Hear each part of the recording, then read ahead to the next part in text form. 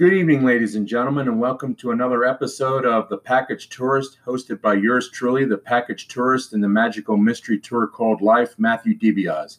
Tonight, our featured guest is author Jacob Kornhauser. Jacob is a digital video producer for Fox Sports in Los Angeles. He has worked previously for ESPN and in local television stations in Missouri and Oregon. In 2018, Jacob released his first book, 100 Moments That Shaped Baseball History, an easy guide to America's pastime, complete with trivia. In February this year, Jacob released his second book, The Cup of Coffee Club, 11 Players and Their Brush with Baseball History. Since its release, The Cup of Coffee Club has received rave reviews from baseball experts and writers such as famed political columnist and baseball historian George Will, who states, and I quote, "The title is inspired and its human interest stories are well told," unquote. And it is this book which will be the main topic for our discussion in tonight's show. Jacob, what led you to write about baseball players who had a cup of coffee in their major league careers? Well, I think sort of peculiar stuff like that has always interested me in baseball. It's the only sport, that is kind of in the mainstream that has interesting stuff like that happen, where you could watch a baseball game, even if you're a diehard fan, and you could see something you've never seen before. So I think I've always been drawn to the peculiar nature, I guess, or the unique nature of baseball, and then something that was unique enough to where only, a few hundred players have ever had this, especially recently. I thought it was really interesting to kind of dive in to their psyche and to their journey and kind of see where these guys overlapped and see where they were maybe different along their journey too.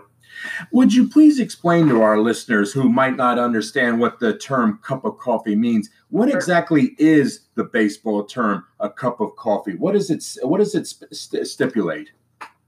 Yeah, so it really just refers to players who didn't spend very much time in the major leagues. Of course, in this book, it's used to refer to players who played literally just one game in the major leagues.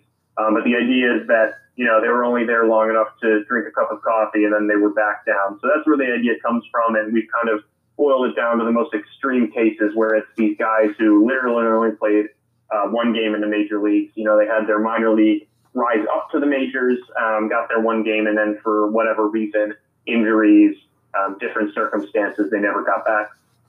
Was it difficult selecting the 11 players you featured in your book? How exactly did you track these guys down?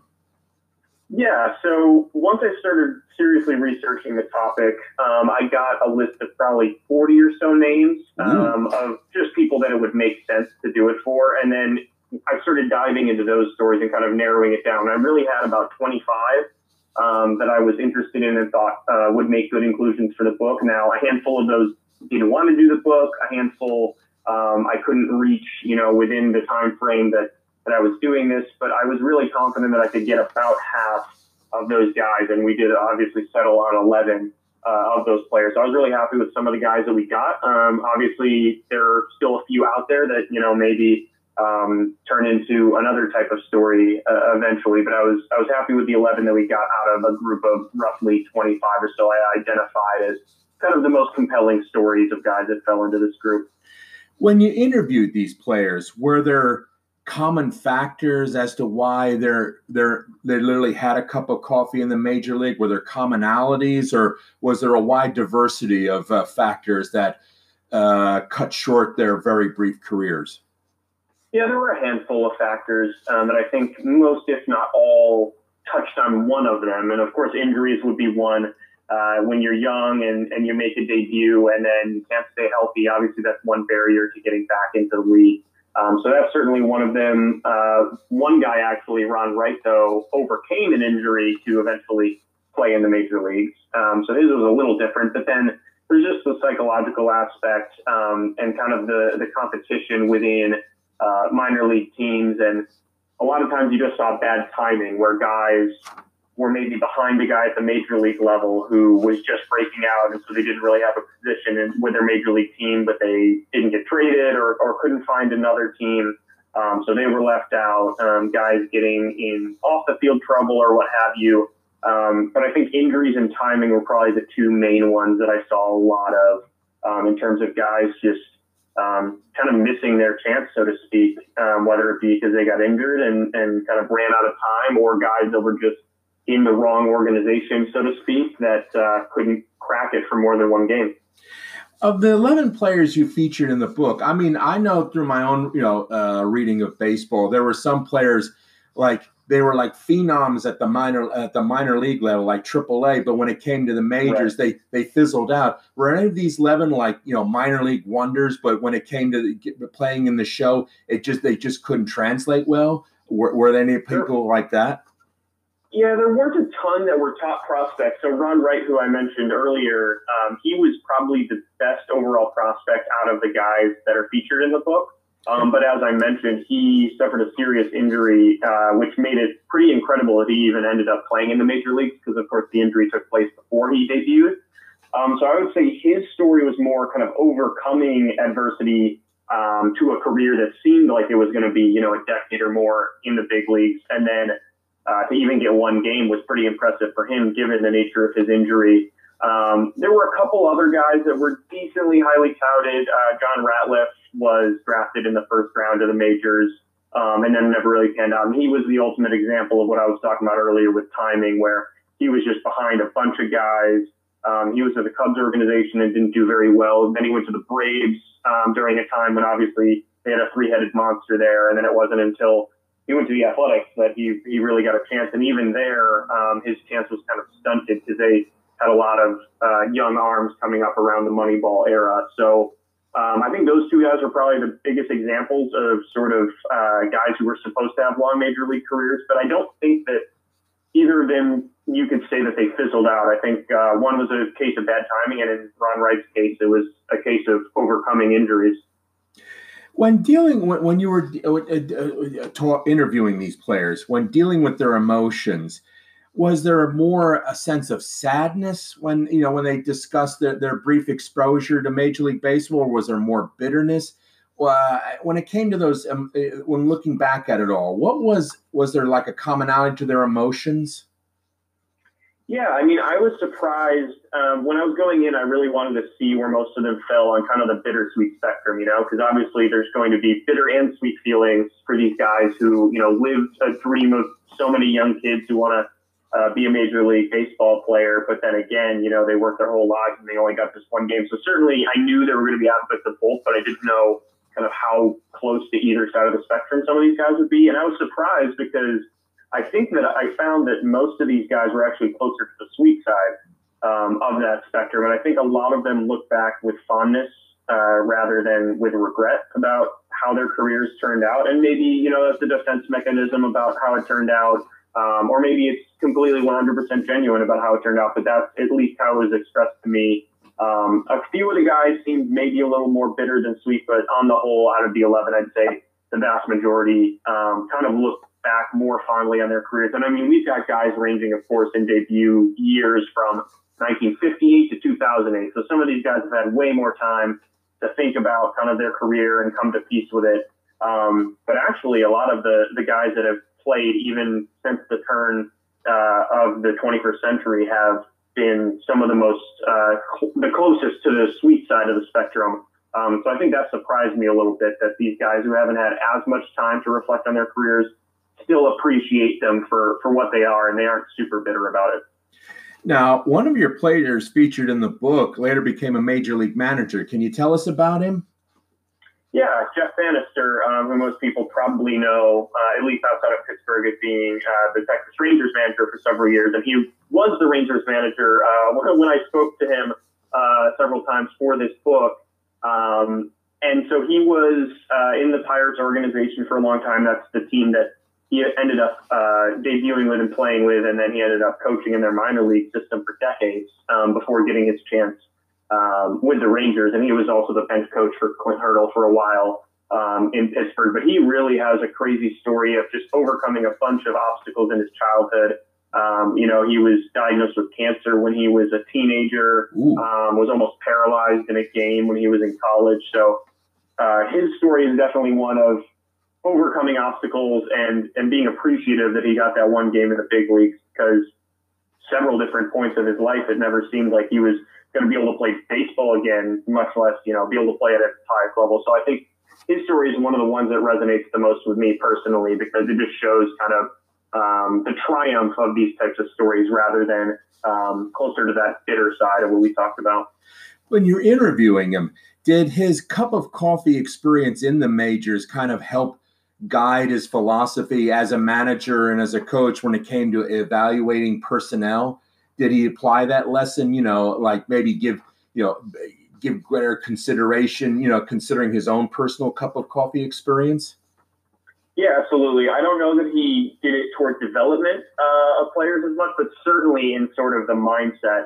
He talked about a couple different players that came up that season that we spoke, so the 2018 season, and was saying, he always passes along kind of his experience to guys to just take everything in and kind of, stand out on the field. And for your major league debut, you never know if your first game is going to be your last like his is. So you really just got to take in that experience and appreciate it for what it was. And I think that was a really great kind of microcosm about what the book is supposed to be about is, you appreciate every day in the major leagues. And I hope through hearing some of these guys' stories of sort of their fleeting baseball careers that people can appreciate every individual day of the major league season more. Now, one of the players featured in your book was the son of a Baseball Hall of Famer, and two others featured in your book were brothers of Baseball Hall of Fame players. Now, when you were when writing about them, did their family connections play a positive or perhaps an adverse role in having literally a cup of coffee in the major leagues? Can you tell us about that? Yeah, so I think it depended on the player. So Chuck Lindstrom, who was the oldest player featured in the book, he played for the White Sox in 1958. His dad, Freddie Lindstrom, ended up being voted into the Hall of Fame far after, Chuck's debut and everything. He, I believe, was inducted in the 70s. So he wasn't yet a Hall of Famer, but he was a famous player. And I think that probably hurt Chuck a little bit. He kind of grew up in his dad's shadow athletically, and he ended up kind of falling out of love with baseball, it seemed. He kind of lost his passion for it. And it was a very different time as well, so it's kind of different considerations from some of the other guys. But then you move to a guy like Stephen Larkin, who's the younger brother of Barry Larkin, and I think his connection helped him because the Larkins were a very, very athletic family. You got Byron at Xavier for basketball, and then another brother who played football at Notre Dame. So obviously a very athletically gifted family. And it was really cool because those two got to play together in their one game. And being 8 years apart, Stephen being 8 years younger than Barry, they had never been able to play on the same sports team really for anything. So to be able to have their one game in their entire lives that they played on the same team be in the major leagues is pretty cool. And I think that definitely helped him there. But then you have Larry Yount, who I don't think it really impacted him much because he was the older brother of Robin Yount. So his brother was still in high school when he was kind of making his way into Major League Baseball briefly and through the minors. So I don't think it impacted Larry Yount as much, but he did stay in baseball through Robin and kind of helped negotiate contracts for him. So he established a rapport and a relationship with Bud Selig, who, of course, would become the commissioner of baseball. So I think that was a cool anecdote and a cool way for him to stay involved in baseball even after his own playing career was over. Of the players you feature in the book, were they able to, when their playing careers ended, have they been able to kind of, prosper as regular citizens, or did others have difficulties, dealing with the non-baseball world? What were their post-baseball careers like? Yeah, I think the vast majority of them, you would say, have been very successful, which isn't always the case, with guys who don't get that much time in the major leagues or who maybe, have a year or two in the majors. It takes an adjustment period to just your way of life. And you think of these guys, if they spend a few years in the minors or even a few years in majors and you're retired before you're 30 years old, your whole life has been baseball and that's all you really know. So it takes a year or two or sometimes more to really get acclimated with sort of quote unquote real life and what that is, because you've been playing a boys game this whole time. So I think a lot of these guys were actually able to use their experience having been one game players and being able to use that to their advantage in other areas, whether it be real estate in the case of Larry Yount, or opening up, sort of their own baseball camp, which was the case with Sam Marcinek. They all have different stories, and most stayed in baseball, at least in some, convoluted way or a direct way for some of them. But I think most of them you would consider were successful. And I think for most, if not all of them, that was a direct result of their experience and their brief brush with baseball history and being able to, have said they've faced adversity and they've climbed the kind of highest mountain in their profession, at least for one day. Jacob, please tell us about the website, the Cup of Coffee Club. I looked through it. I was very intrigued by it. Would you please tell our listeners about it?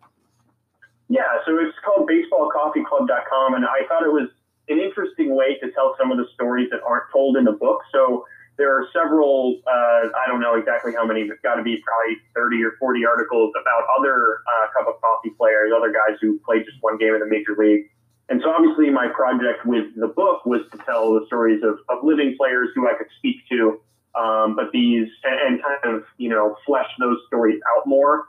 On the website, it's kind of a more traditional, 500 to 1,000 word article telling basically the life story of some of these guys who either have passed, who I wasn't able to talk to, or guys whose stories maybe weren't able to be fully fleshed out in book form, and I still wanted to tell their stories. So it's just a nice sort of database, I guess, to look up some of these guys' stories and read about them, even if they're not in the book. Now, you mentioned earlier that you were tempted maybe do a sequel to this. You think any of those people featured in the website might be future fodder for a potential sequel? Do you think? Yeah, absolutely. I'm definitely going to try to revisit and pull from that initial list that I mentioned before of those 25 guys. Some turned me down. Maybe I'll follow up with them, but then also reach back out to some of the other people that I wasn't able to get into contact with. But certainly some of the leads that I found just through putting together the website and some of those stories, at least for the living players, of course, it did give me some new leads that maybe I didn't find before. So it's definitely an option. I think I want to find sort of a more or a different, unique angle on it. It certainly will still center around the fact that these guys played one game in the majors, but we'll see what kind of other facets we can dive into. But there's certainly way more stories to be told, even than the ones that I think were boiled down the best in this first book. Tell us more about yourself, Jacob. Where were you born and raised? Chicago. I was in the Chicago suburbs in Crystal Lake, Illinois. Ooh, wow. So is it accurate? Were you a Cubs fan or a Chi Sox fan growing up? No, I was a Cubs fan growing up. Diehard Cubs fan. I went to school in Missouri, so that was kind of hard because there were a lot of Cardinals fans there. But at the University of Missouri, where I went, there were a lot of people from Chicago too. So it was kind of a clash of cultures there for Cubs and Cardinals fans. But then I was back in Wrigleyville, kind of celebrating with friends when they won the World Series. So yeah, definitely a Cubs fan, born and raised.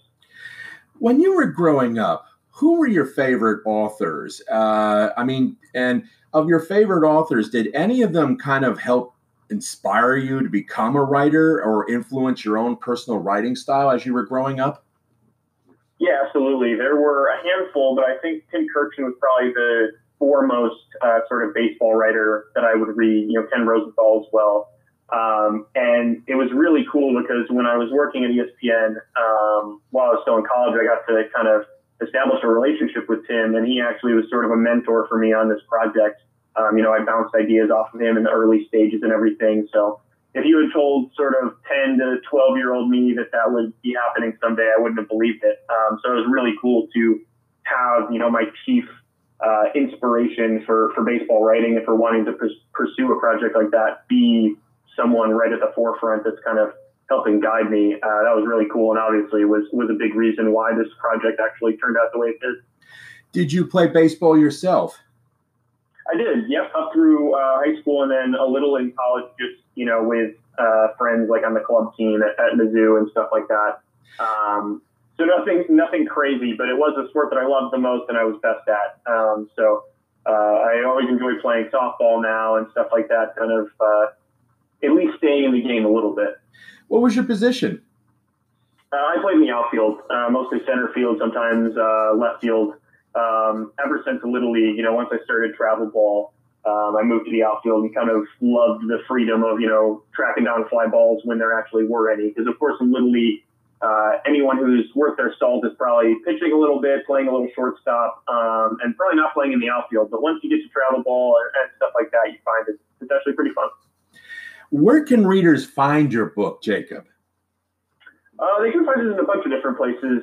IndieBound is where I'm emphasizing people to go, especially during the pandemic, to help independent bookstores, because those proceeds will help independent bookstores. So if you just go to indiebound.com and search it, the Cup of Coffee Club, you'll find it there. Amazon, of course, is another easy option. BarnesandNoble.com, another easy option. Really, if you just either choose, your way of usually getting books and you just search the Cup of Coffee Club, that should work. You can even Google it and some search results should come up. So it should be relatively easy to find, hopefully. What led you, Jacob, what led you to become a writer and an author? What stage of your life did you decide, I want to write a book, I want to start writing? When did that happen?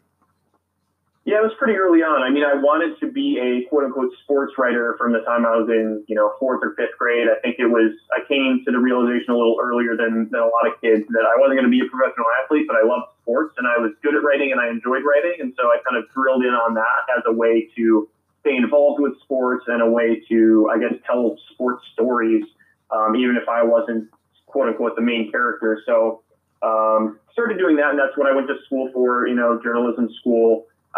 More on the TV side than the writing side, but writing is something I've always done kind of therapeutically and something that just keeps me occupied. And so I always had sort of this goal to write a baseball book and never had, a topic that was unique enough or had enough, content to add to it to put together a full book until really coming to this idea in terms of a book that's all about one idea. So once I realized that I had enough to go off of, then this project was kind of off to the races for me, because once I realized that I had something like that, then I really dove into it at first. There's 100 million topics that you can write about, baseball. I mean, but in a sense, the fact that you're writing about players who literally had a cup of coffee in their careers, is it accurate to say that your book is literally a groundbreaking work? I mean, when you were doing your research, did you ever come across any previous baseball books that kind of dealt with the same topic matter? There are a few that are similar. I believe there's one other book that touches on it briefly, but it's kind of these shorter stories, and it's told almost like this oral history, which is a cool storytelling method, but it was written a long, long time ago. So I want to kind of modernize it and give it this kind of newer spin, and give each individual guy their own chapter. But yeah, I haven't seen much like this in terms of just telling these guys stories from start to finish and really giving each guy his own sort of full story arc. So in that way, I was happy with how it turned out, and kind of finding these guys' connections to mainstream baseball players, Hall of Famers, guys that everyone has heard of, to kind of put into context their career and the fact that they really did brush baseball history in terms of the guys they came in contact with and the teams they played for, to really give people a further appreciation for the guys we don't hear about, in baseball headlines, and really let their stories be told. Jacob, do you have any idea can you tell our listeners what your next book idea will be and when we can expect its release? Yeah, so I actually co-wrote a book with my brother, who's always been my editor on projects like this.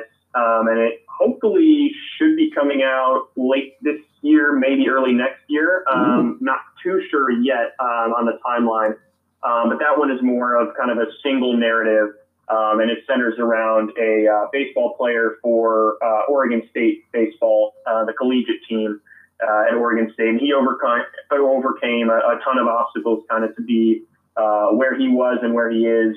He played for Oregon State between 2011 and 2013. So really a crazy kind of sad, emotional, uplifting by the end story of this player who, was faced with horrible tragedy and kind of out of that was able to do something great. So that's kind of the next project on the docket. And hopefully, again, that comes out either late this year or early next.